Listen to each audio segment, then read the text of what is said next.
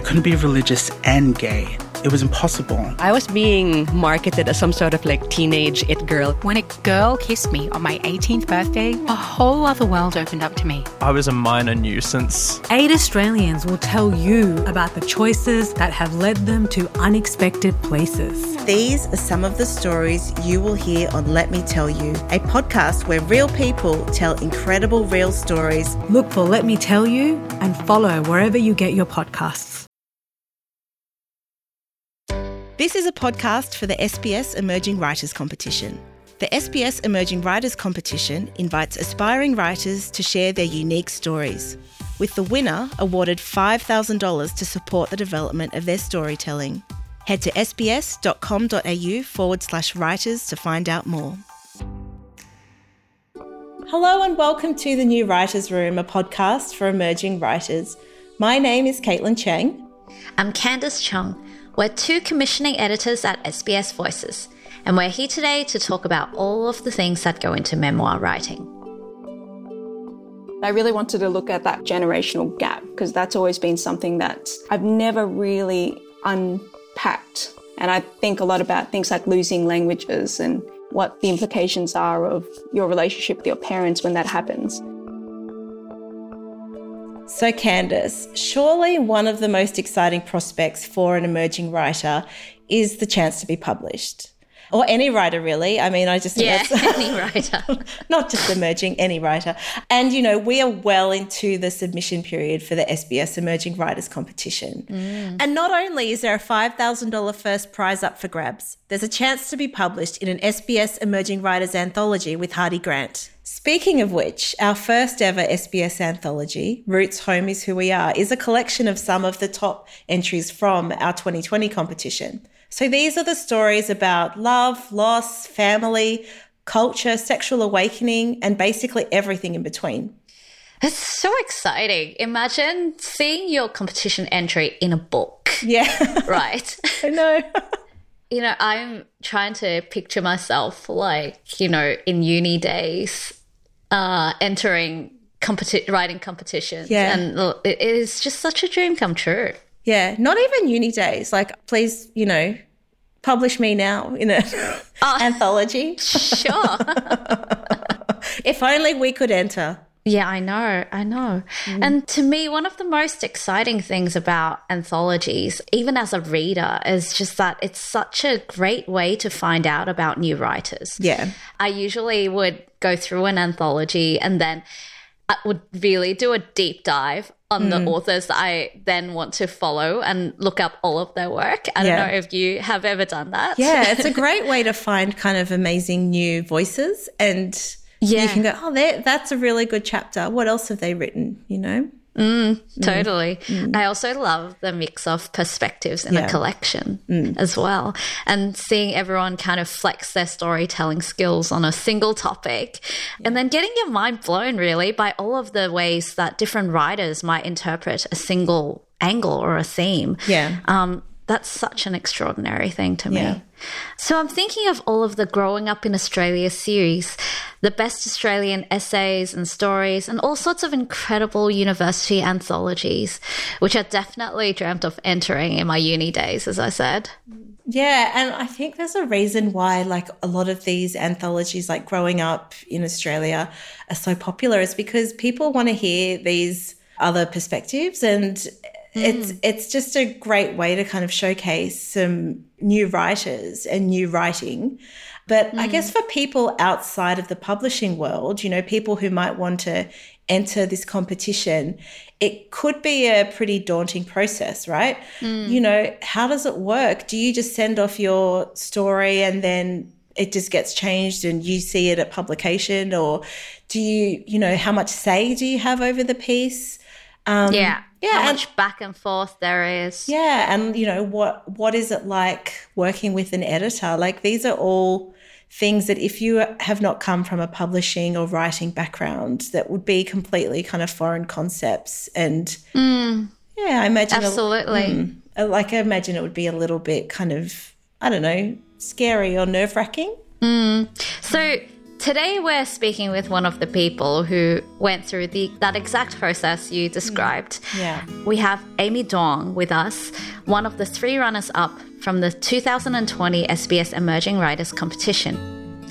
Amy grew up in Melbourne. She currently works in Canberra as a data analyst and writes fiction and creative non-fiction in her spare time. Her entry won the highly commended prize in last year's competition and was about a humble but extraordinary Vietnamese cultural icon, the red plastic chair. Hi, Amy. Thanks for joining us on the New Writers Room. Thanks for having me. No worries. Now, we wanted to talk to you today because you were a runner-up in the 2020 SBS Emerging Writers Competition. So you have a lot of insider information. But before we get to the interview, I was wondering if you would be happy to read an excerpt from your winning entry for us. I'd love to. So this is just a bit I wrote about what it felt like to have sort of a generational gap when your parents are migrants, but also how that gap happens and what you do personally to contribute to that. Sounds great. As I grew older, I also realised that I was not blameless.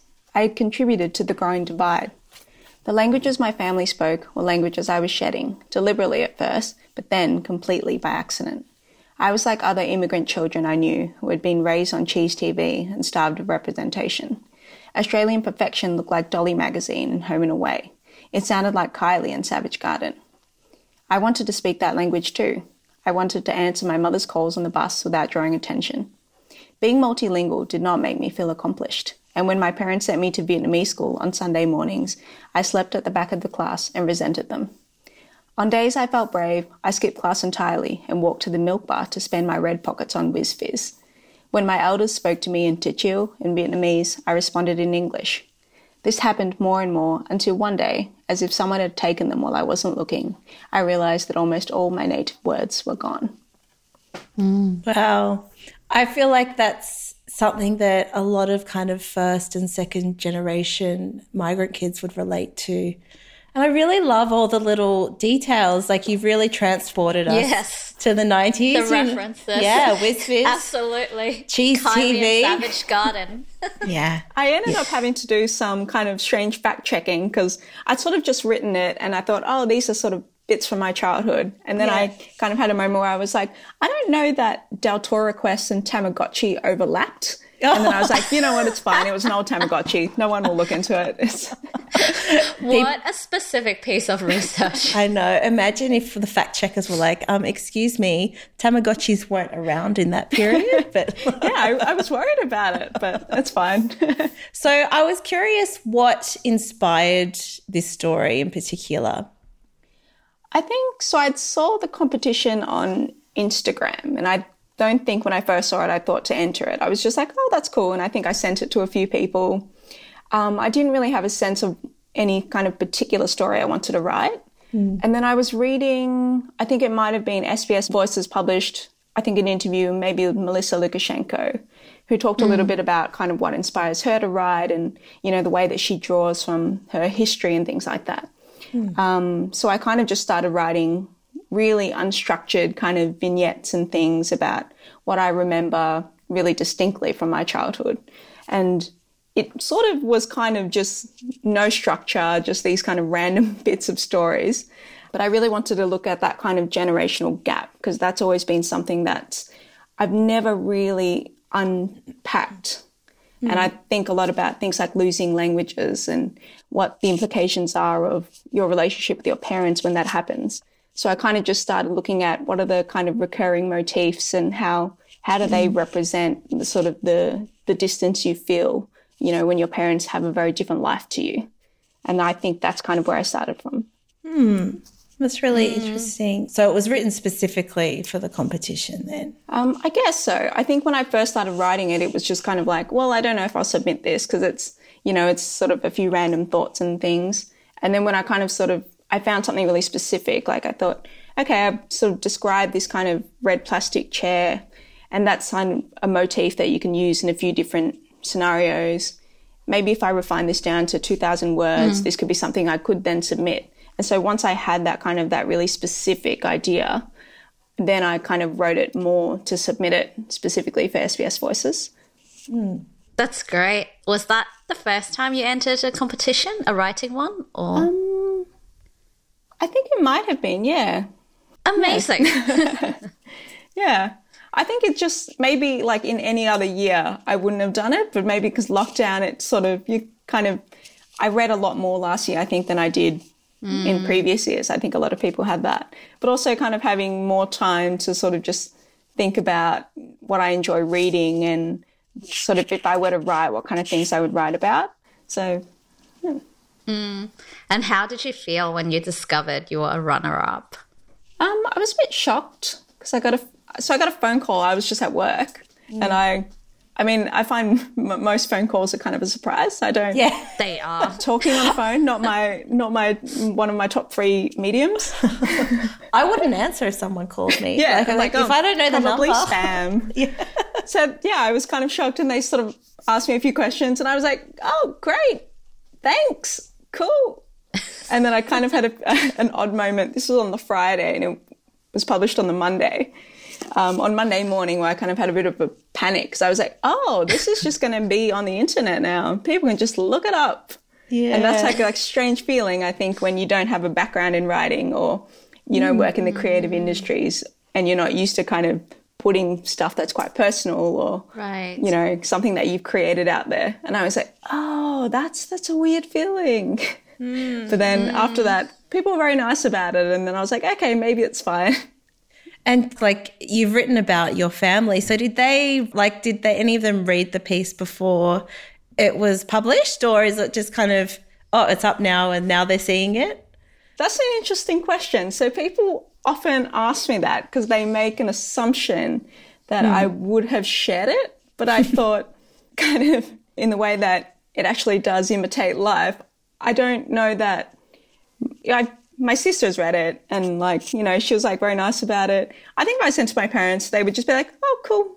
I think they find it strange that it would be something I would think about writing about. Like it seems like those parts of their lives are so normal to them that it's kind of, is this something that you consider worth writing about? How long did it take you to put the draft together altogether? I'm not sure. So I probably do a bit of writing just before work in the mornings, maybe sort of dipping in and out of it, maybe a few weeks. I think I tried to work in kind of small blocks because if I write in a long block, I'll just keep over editing. So if I just do a bit in the morning and then I have to go to work and I forget about it. So yeah, probably on and off for about a few weeks, 2-3 weeks. Cool. Amy, have you continued to write since you entered the competition? I have. I wrote a piece of fiction, and that was a finalist in the Ultimo Prize. So that's being published in an anthology, Ultimo Press. Wonderful. I also do bits and pieces, but what I've learned is that I work very slowly, which is fine. But I think sort of having it as something really quite separate to the work that I do is quite good because I think it's something that I kind of dip in and out of. So yeah, I write a bit, but I sort of like to go at a quite a leisurely pace. Yeah. Sounds dreamy. Yeah, exactly. And so you also have a day job. And what's your writing day like? How do you find time to write? On sort of a day where I'm like trying to write a lot, I would probably get up about 6. I'm very lucky in that my commute is about 15 minutes. So okay. I don't leave for work until like maybe 8, 8:15. And so that gives me like maybe an hour, 2 hours in the morning to just kind of write. Yeah. And I find that's pretty good. Writing in the morning is a lot better for me because if I write in the evening, I basically won't stop until I go to bed. And then I'm a bit kind of wired. But if I work in the morning, it's like, no, I got to go to work now. So sorry, that's done. Yeah. Yeah. That's like a healthy way to approach it, I think. Yeah, well, I hope so. So what was it like to find out that you were being published in the anthology for the Writers' Competition? So that was very exciting because I think even though I think it's like the novelty of it having it in a physical book Like, I mean, I have the book here now. Like, it's just, you go like, oh, it's like a physical book. It's like a real thing now. Yeah. So that was really exciting. And I'd had no experience kind of with publishing or anything like that. So just seeing what that process looks like and having already done the work, which is, so the stressful part is over. I've already written the thing. Exactly. Now it's just someone being like, hey, how you going? We're going to edit this now. And you're just like, oh, great.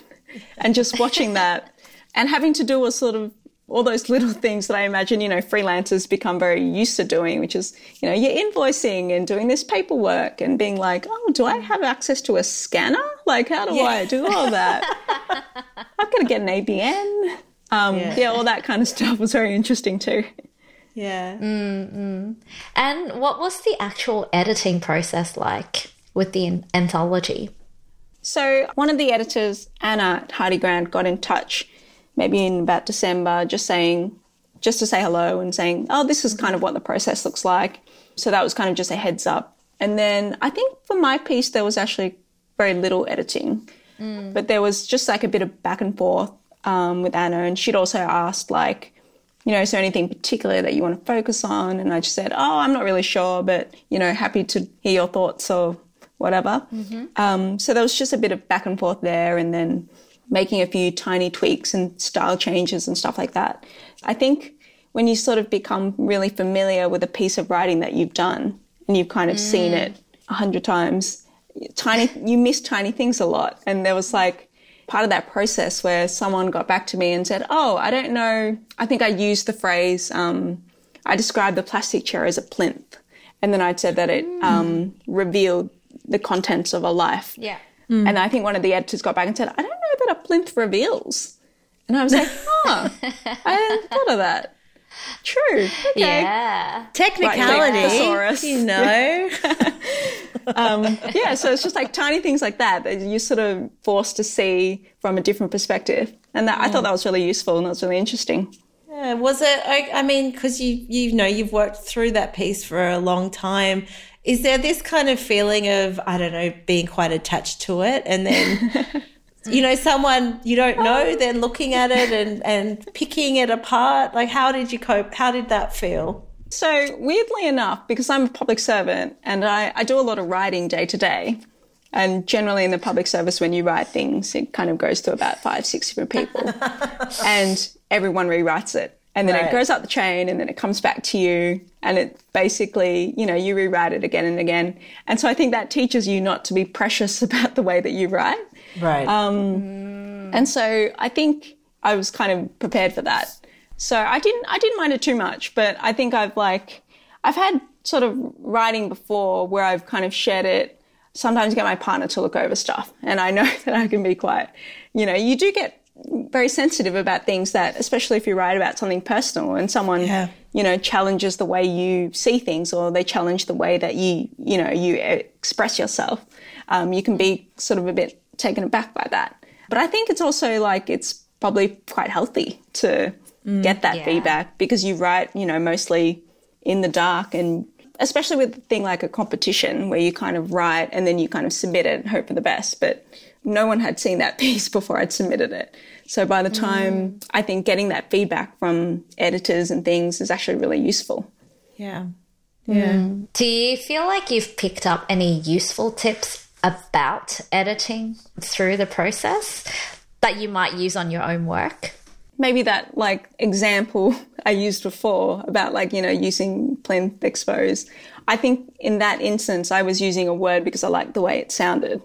Because I was attached to the way that it sounded. I kind of didn't think about, oh, does this make sense? Or, you know, how would somebody else read this? And I think having that sort of challenging the things that you like in your writing, and I think having to kind of reevaluate them is probably really useful. And when you see an editor do that, I think it gives you a sense of like the kind of things that you need to be looking out for in your own work.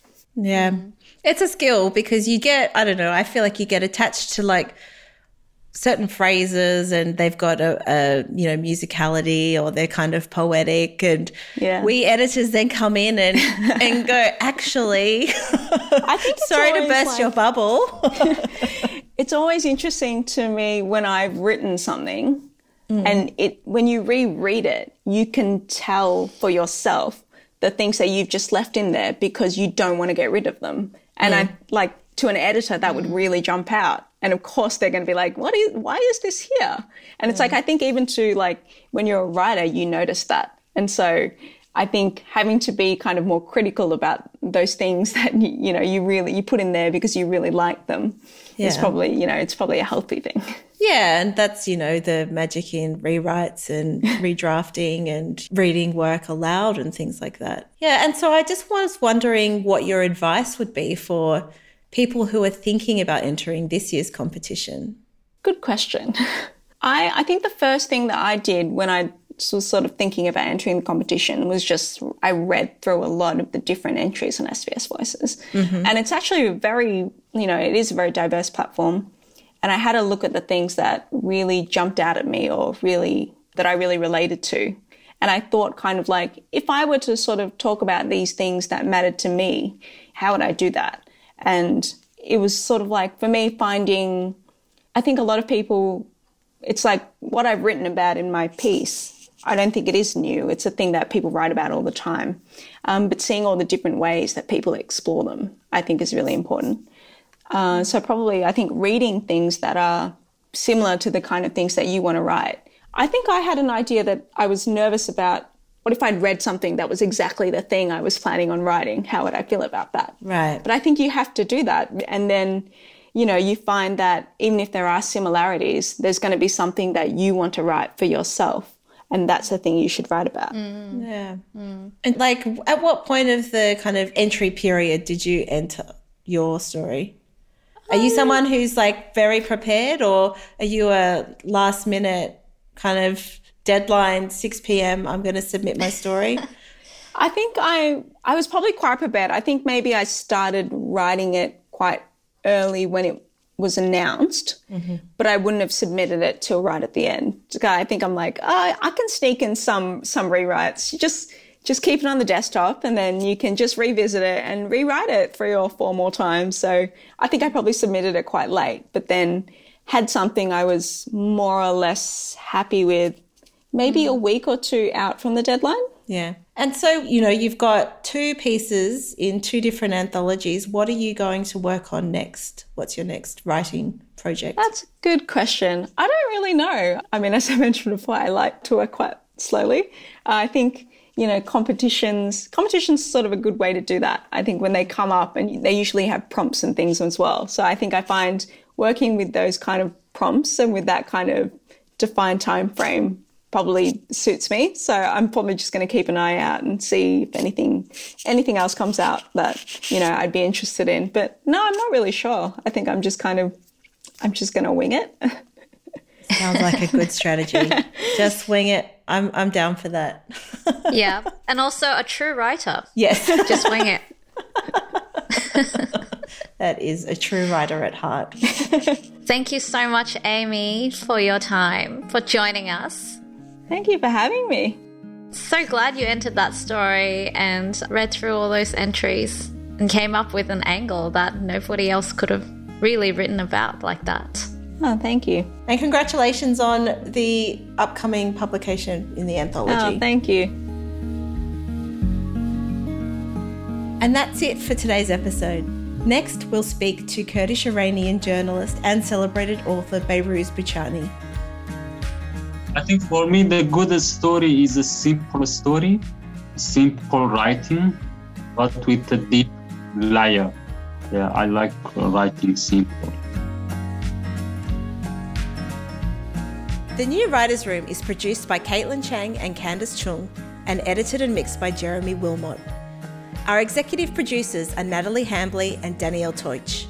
You can find SBS Voices on Facebook or on Twitter. Entries for the SBS Emerging Writers Competition close on September 16th, and you can find out more by heading to sbs.com.au/writers. And if you'd like to pitch a story to SBS Voices, you can email voices@sbs.com.au. The official anthology of the 2020 SBS Emerging Writers Competition is out now at all good bookshops. Roots, Home is Who We Are, published by Hardy Grant Books in partnership with SBS, features 30 of the best entries to inspire you to get writing.